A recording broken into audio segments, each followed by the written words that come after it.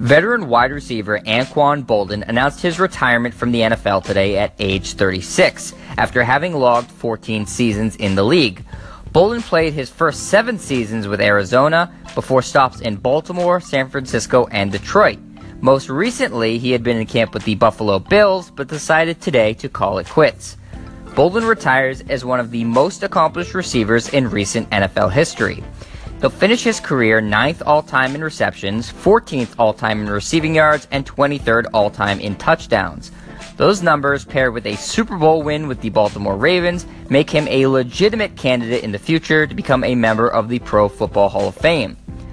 What I'll remember most about Anquan Boldin's playing career are how tough of a receiver he was and how he constantly reinvented himself. Boldin came into college at Florida State as a high recruit after a standout high school career at quarterback. At FSU, Boldin converted to wide receiver because he wanted more playing time. The Cardinals drafted him in the second round of the 2003 draft, and he had one of the most prolific seasons ever for a rookie wideout.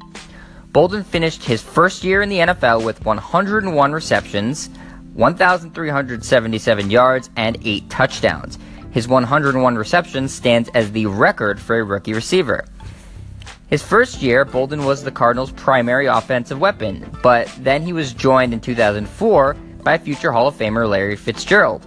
So Boldin again reinvented himself as a number 2 receiver, and again the results were fantastic. After a standout career in Arizona, Boldin eventually left to sign with the Ravens, where he reinvented himself as a veteran leader and took more of a possession receiver slot role, where he did essentially anything the team asked, adding more blocking to his game. Then he went to San Francisco, where he had to be a number 1 again, and put up back-to-back 1,000-yard seasons in his 12th and 13th years in the NFL.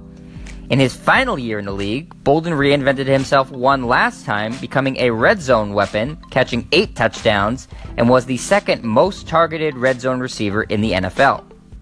So Boldin went from standout high school quarterback to college wide receiver to NFL Rookie of the Year to number 2 receiver to veteran role player, back to number 1 receiver, and finally becoming a red zone weapon in his last season.